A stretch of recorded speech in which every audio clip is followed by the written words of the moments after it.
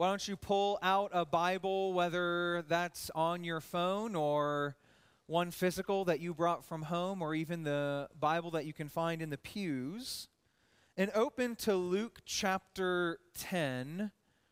That will be one of our primary texts this morning as we wrap up our series on rhythms, as we think about God's design for spiritual transformation.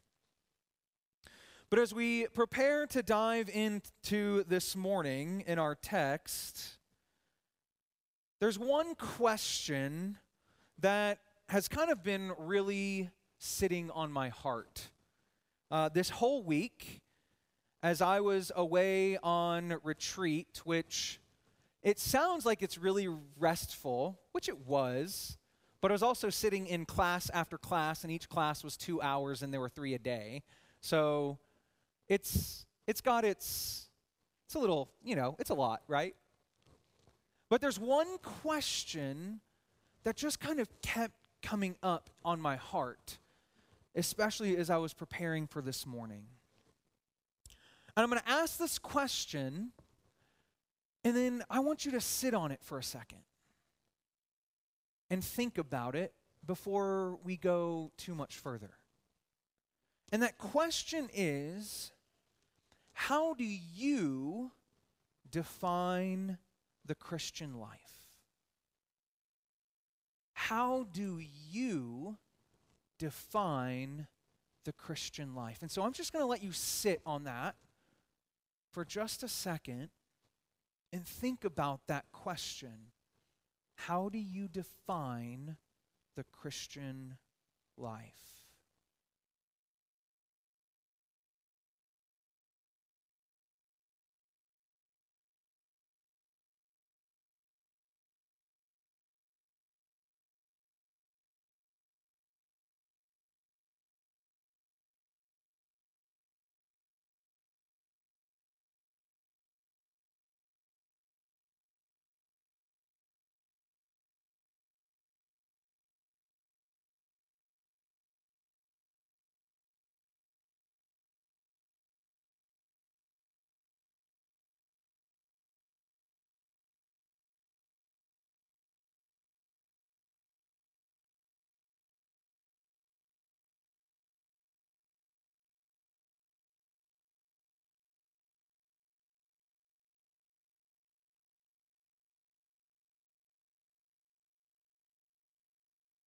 I'm not sure what thoughts went through your head, how you define it.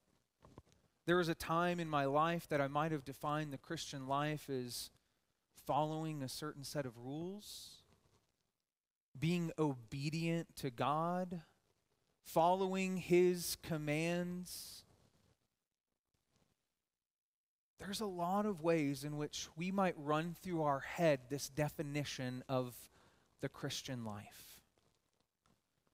But I'd like to offer this morning a single definition that I think covers any other thought that we possibly could have had and also goes far beyond it.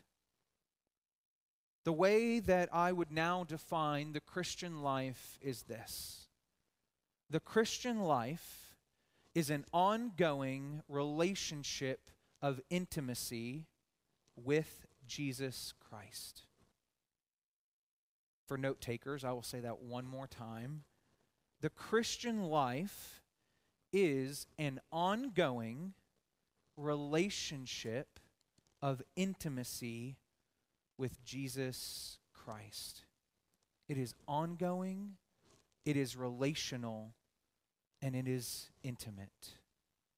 And we've covered a little bit of that language last week when we were talking about the rhythm of prayer and the level of intimacy that is required for us to step into prayer when we are trying to get with the Lord. And we've been talking all along that these rhythms that we are establishing in our life are inherently intentional.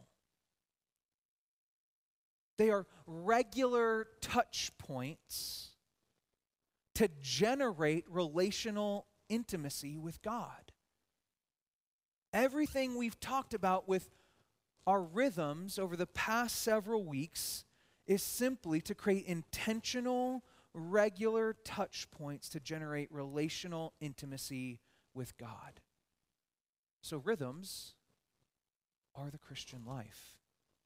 But actually, what we had said is that rhythms are the way in which God has designed us for spiritual transformation.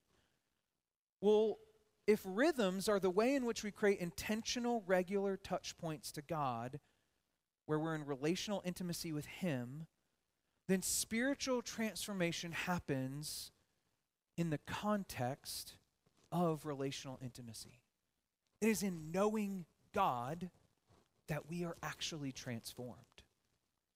We are not transformed by any amount of work that we do, by any amount of effort that we put in, by trying to stick to some sort of regimented schedule, other than allowing the rhythms of our life to generate intentional and regular touch points of relational intimacy with God.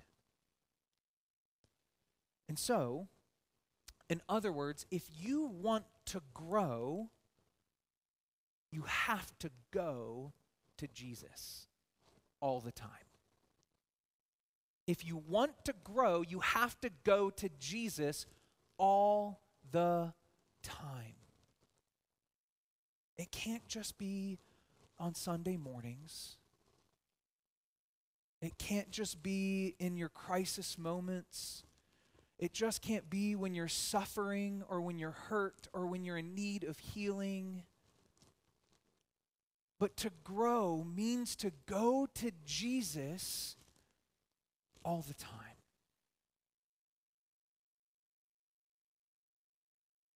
And so if we're supposed to live out this Christian life of ongoing relationship of intimacy with Jesus, and we've been talking about these rhythms, the question is, so how do I really do that? How do I incorporate these rhythms into my life so that my relationship with Jesus can grow? A long, long, long time ago,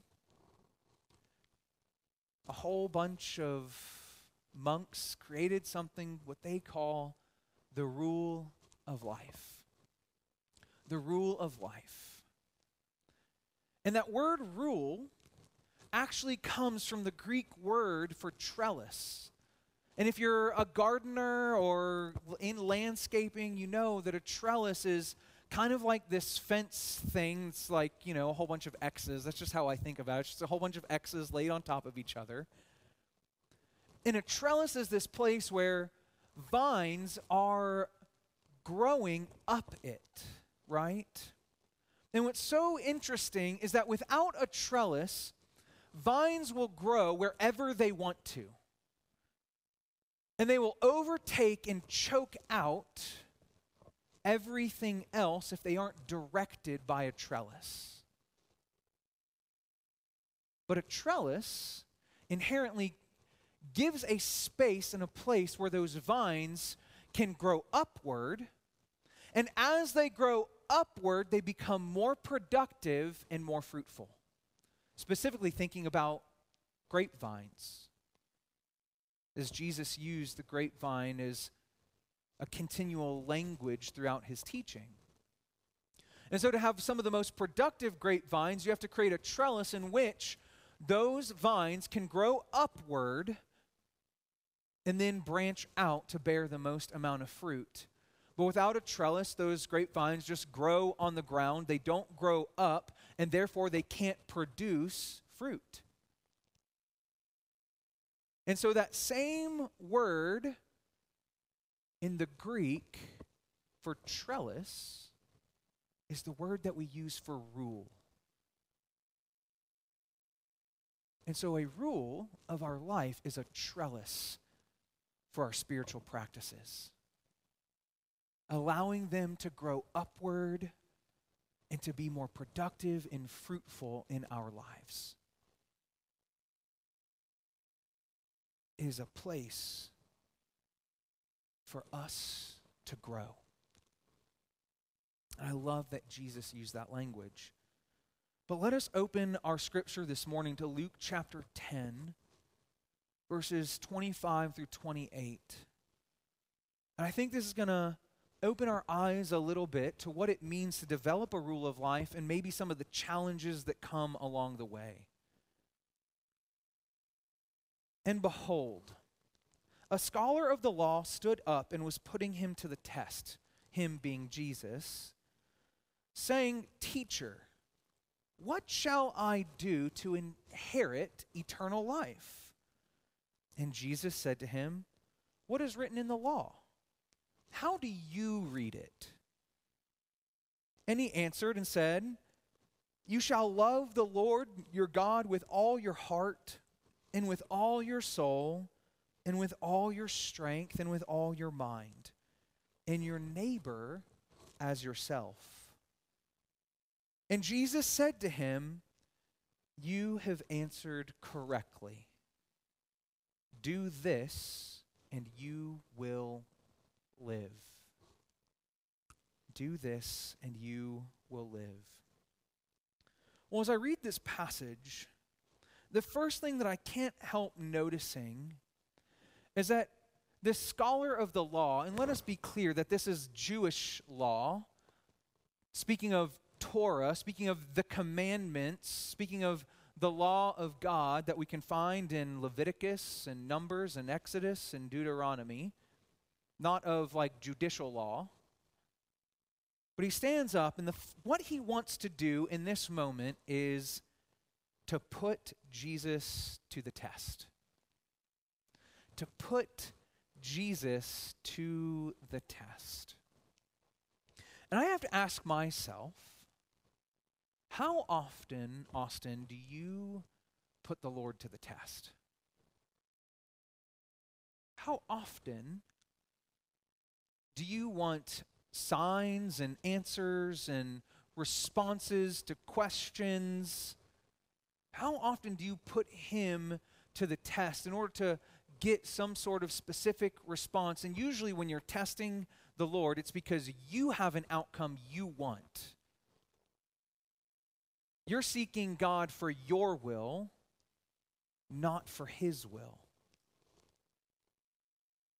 And I think often I find myself in this place of, Lord, I'm going to test you today. I want to see if you're going to bless what I want or if you're going to bless what you want. And so I'm challenged. But what I love is as much as we can try to challenge the Lord, he loves to challenge us right back.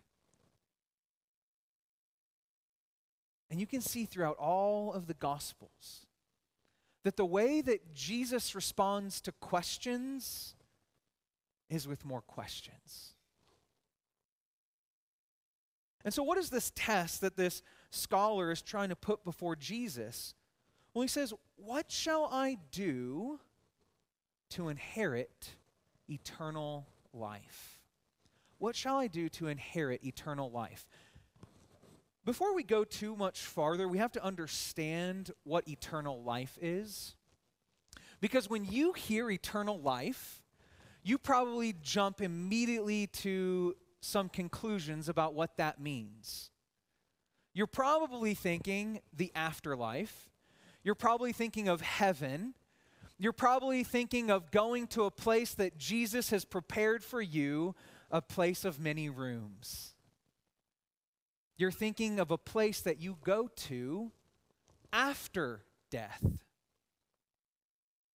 But that's actually an interesting and very Western way of thinking of eternal life, a very Greek way of thinking about eternal life.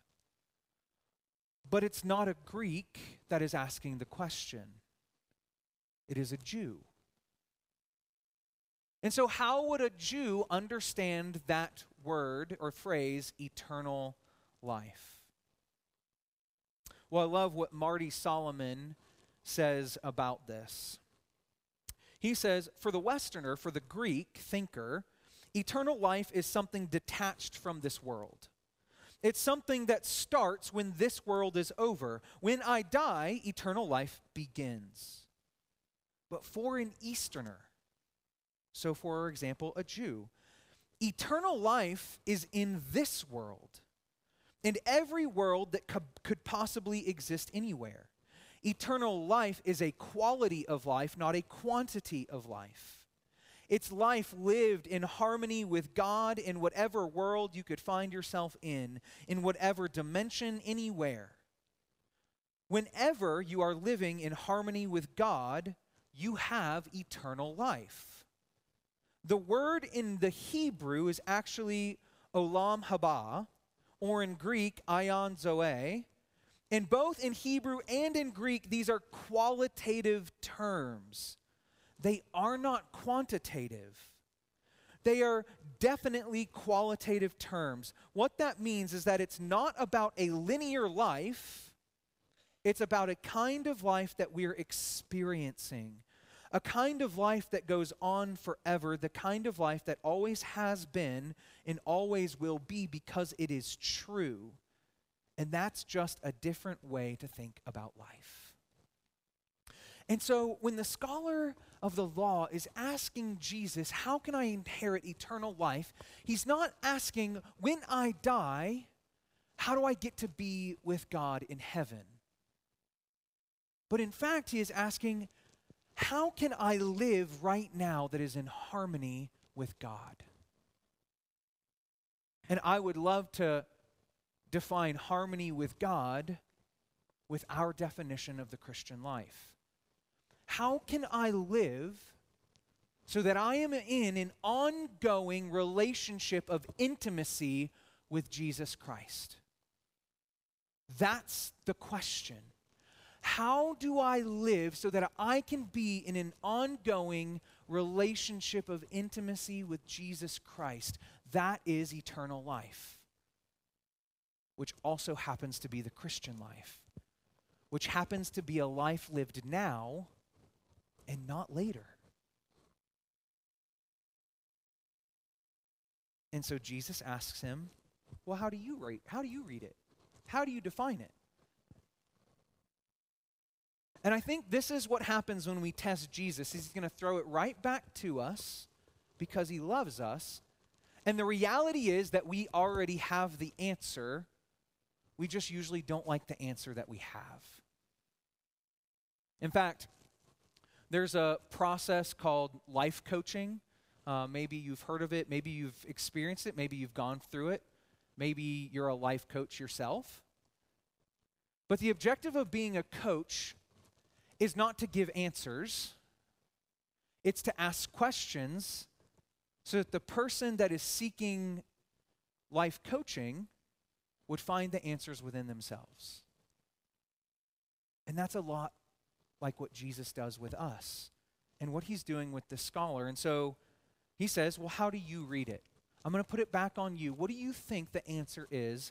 And the scholar responds, you shall love the Lord your God with all of your heart, with all of your soul, with all of your strength, and with all of your mind, and your neighbor as yourself. Now, for those of us that are Christians and have been walking with the Lord and have been in church, we probably recognize that as the greatest commandment and the second that is like it. The greatest commandment and the second that is like it, to love the Lord your God with all of your heart, with all of your soul, with all of your strength, and all of your mind. And the second like it, to love your neighbor as yourself. And so we know this scripture. And the scholar knew this scripture. But he was still asking the question, how do I live a life in harmony with God? And then he repeats this scripture as Jesus asked him, well, how do you read it?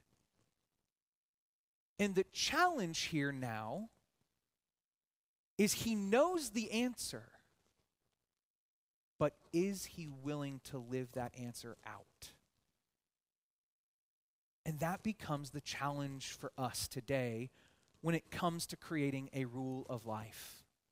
That's the challenge today when it comes to us living out the Christian life. To live out this life in harmony with God, to live out this ongoing relationship of intimacy with Jesus. Because we know that this scripture is true. Because God has repeated it in many, many places. But the challenge to us is, though we know it's true, are we willing to live it out?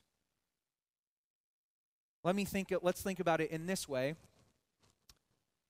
If I want to get stronger in my body, I have to exercise. I probably have to do some sort of resistance training, whether that's calisthenics, which is just using my own body weight, or going to a gym and lifting weights. If I want to build muscle, I have to do certain exercises that target that muscle in order to grow it, in order to make it stronger. Well, just like we have to do exercises in order to strengthen our muscles in our body, there are also certain exercises that we can do to strengthen our love, particularly our love of God. We cannot grow in our relationship with the Lord if we aren't willing to also put in the exercises necessary to love God. And he puts that in 4 categories: our heart, our soul, our strength, and our mind. I really love what Ruth Haley Barton says about this. She says, we think that somehow we fall into transformation by accident. We think that we're just going to grow in our love of God in heart, soul, strength, and mind by accident. That is just something that can occur naturally. That I can love God more simply by doing nothing to actually exercise my love of God. But the scholar knows that is not true. And yet he's trying to challenge Jesus to find out if there's another way that he can live in harmony with God without having to live out the greatest commandment. To love the Lord your God with all of your heart, with all of your soul, with all of your strength, and with all of your mind. Let's read Deuteronomy chapter 4, verse 9 together as well. You see, in Deuteronomy chapter 4, Moses has already given the law to the people of God, and he's about to give the law again to them to remind them the 10 commandments that God gave him at the top of Mount Sinai. In Deuteronomy, it's referred to as Mount Horeb. They're the one and the same. But in this space, Moses is standing before the people, and he's reminding the people how they live this out.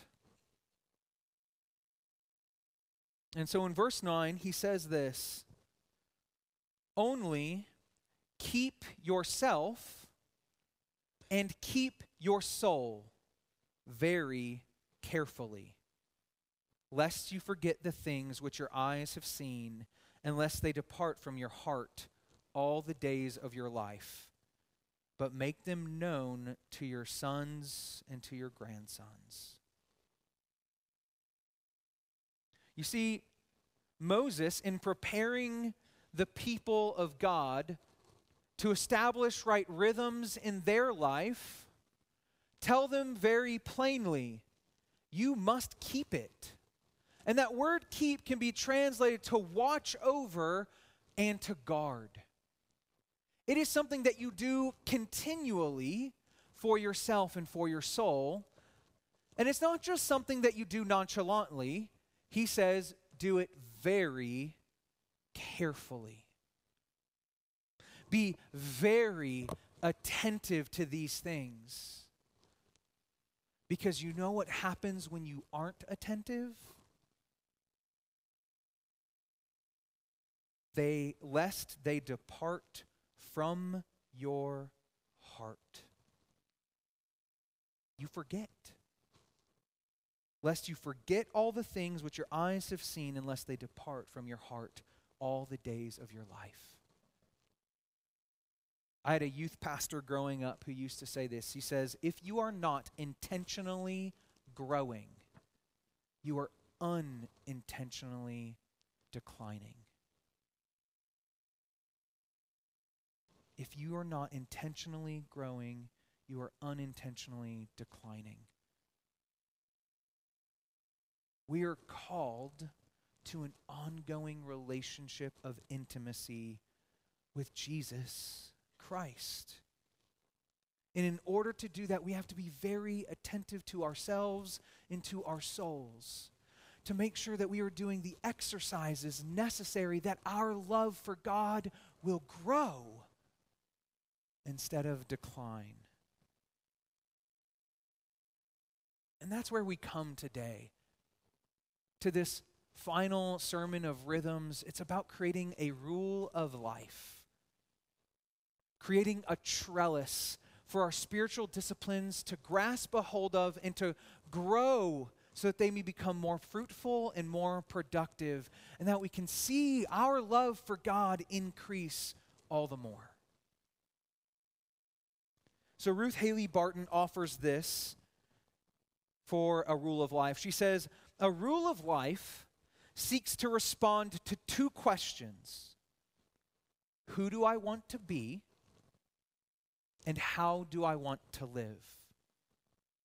Actually, it might be more accurate to say that a rule of life seeks to address the interplay between these two questions.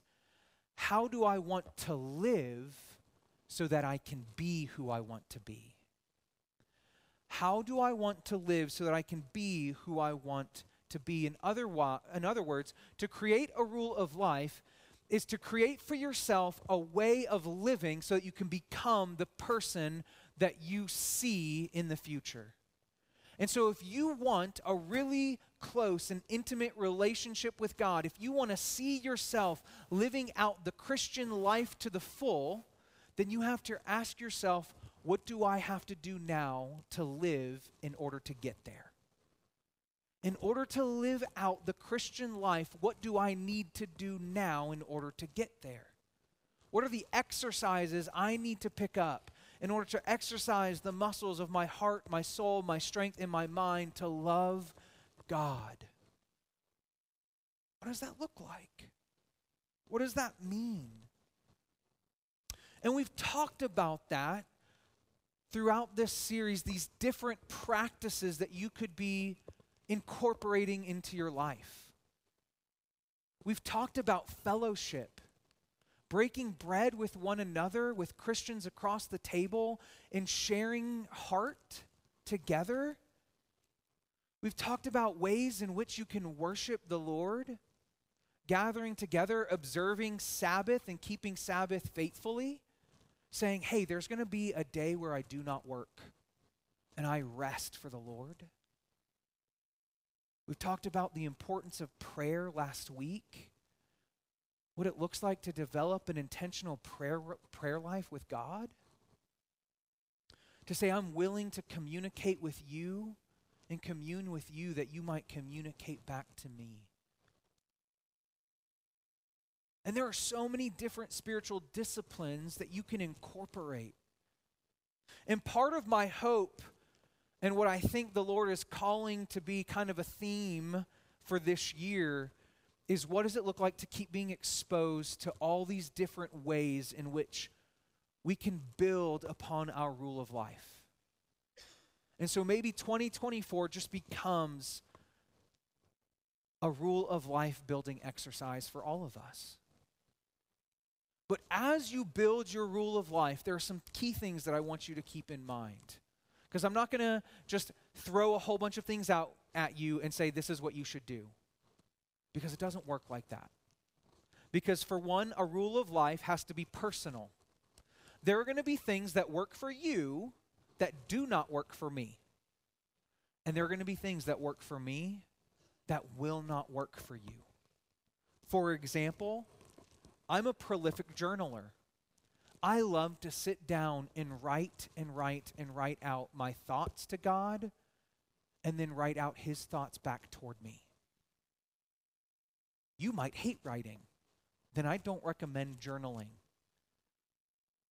That would be a very, very bad thing for you to do because you're going to come to that place to journal and you're going to loathe it. And out of loathing a practice, your heart will actually turn away from God, which is not what we want. So first, it's going to be personal. The other thing is it has to be realistic. You have to realistically approach your rule of life. You can't be like, you know what, Lord? Every morning I'm going to get up and I'm going to spend 5 hours in prayer. That might be realistic for some people. That's not realistic for me. Maybe one day, but that's not where I'm at in life right now. For parents raising kids, that's not realistic to get away for 5 hours and leave your children unattended. I don't recommend it, especially if you want a house that is at least semi put together and kids that are safe. So it has to be realistic. It has to be balanced. There has to be a balance in all the things that you're doing. You have to be able to recognize when you can step in and when you can step out, which also plays into the idea of flexibility. Your rule of life has to be flexible. It has to bend with your life. So like for me, for example, over the last 2 weeks, I'm traveling. And so there are some certain aspects of my personal rule of life that has to bend to the fact that I'm traveling. And there are certain things that I can't do while I'm going to and from. And then I might find ways to incorporate something else because I'm traveling. And so your rule of life has to become flexible to life. It can't be rigid. Because if it's rigid, you risk it breaking. A great example of this is actually, I learned this recently. Do you know why builders use nails when they're building the frame of a house rather than screws? Because screws will shear and snap and break. And so any movement in the house, any fluctuation in the foundation, those screws will snap at any shear forces against them. But nails can go back and forth, back and forth, back and forth, and never break. Your rule of life has to be like a nail, not like a screw. It's got to be flexible. It's got to be able to bend with you. And so once you start putting it together, you need to cultivate it. It's a cultivation, not as soon as you put it together. Part of putting it together is a cultivation practice. So what does cultivate mean? Well, the way that I think of cultivation is it's a non-rushed, a non-immediate, and a very attentive practice. So if I'm trying to grow something, if I'm trying to cultivate a plant, I have to know that it's not going to be a rushed process. I have to know that I'm not going to get immediate results, but I have to pay meticulous attention to it, which sounds like all things that I hate. And yet, to live out a rule of life means exactly that. You know, I didn't really understand that, like, trees that fruit, like apple trees and lemon trees, like, it could actually be like 3 years before you get its first fruit. 3 years. I planted a seed, a tree grows, and then I still have to wait 3 years before fruit actually comes from it. But all along the way, you have to keep watering it. You have to keep pruning it. You have to keep doing all the things so that in that third year, it bears fruit. Building a rule of life is a cultivation practice. It's a cultivation practice. You can't expect immediate results. You're not going to go into prayer tomorrow and have everything answered. You're not going to read the scripture tomorrow evening and all of a sudden be given all the wisdom of God. It's a cultivation, and it's lifelong. But here's the good news. That practice of cultivation is already placing you right in the middle of the Christian life. Because you are practicing an ongoing relationship of intimacy with Jesus. And so you're already there, even if you don't yet see the results that you hoped. That's what I love about this process that I'm finding in my own life. And so as a part of this cultivation practice, you're going to reevaluate your rule of life because you're going to go through different seasons. And different seasons require different things. Sometimes the bush needs to be covered with a tarp so that it doesn't get frozen. Other times you need to pull that tarp back so that the sunlight can reach it so it can go into photosynthesis. Different practices for different seasons of your life. One season you might find that journaling is the thing, and the next season you might be, that's not for me. And that's okay. That's the cultivation process. And so what I want to do is quickly, I'm just going to give you my example. This isn't for you to copy, for you to take home and say, I have to do it Austin's way. But so that you understand how a rule of life has been built for me and how it's changed. Because there are some things that I've taken away and some that I've added. So daily, so every day, I practice prayer and journaling. I read scripture, and I practice silence, solitude, and stillness. Which means when I first wake up, I get up, I leave my phone on the nightstand because I don't want to start my day with technology. I want to start it with the Lord. And I do not open my mouth and make any sounds for the first hour. I try to stay silent. I try to calm my entire body and sit in stillness for 5 minutes, not the whole time. I'm ADD. I can't stay sitting that long. But that's what works for me. Maybe you can sit still for an hour.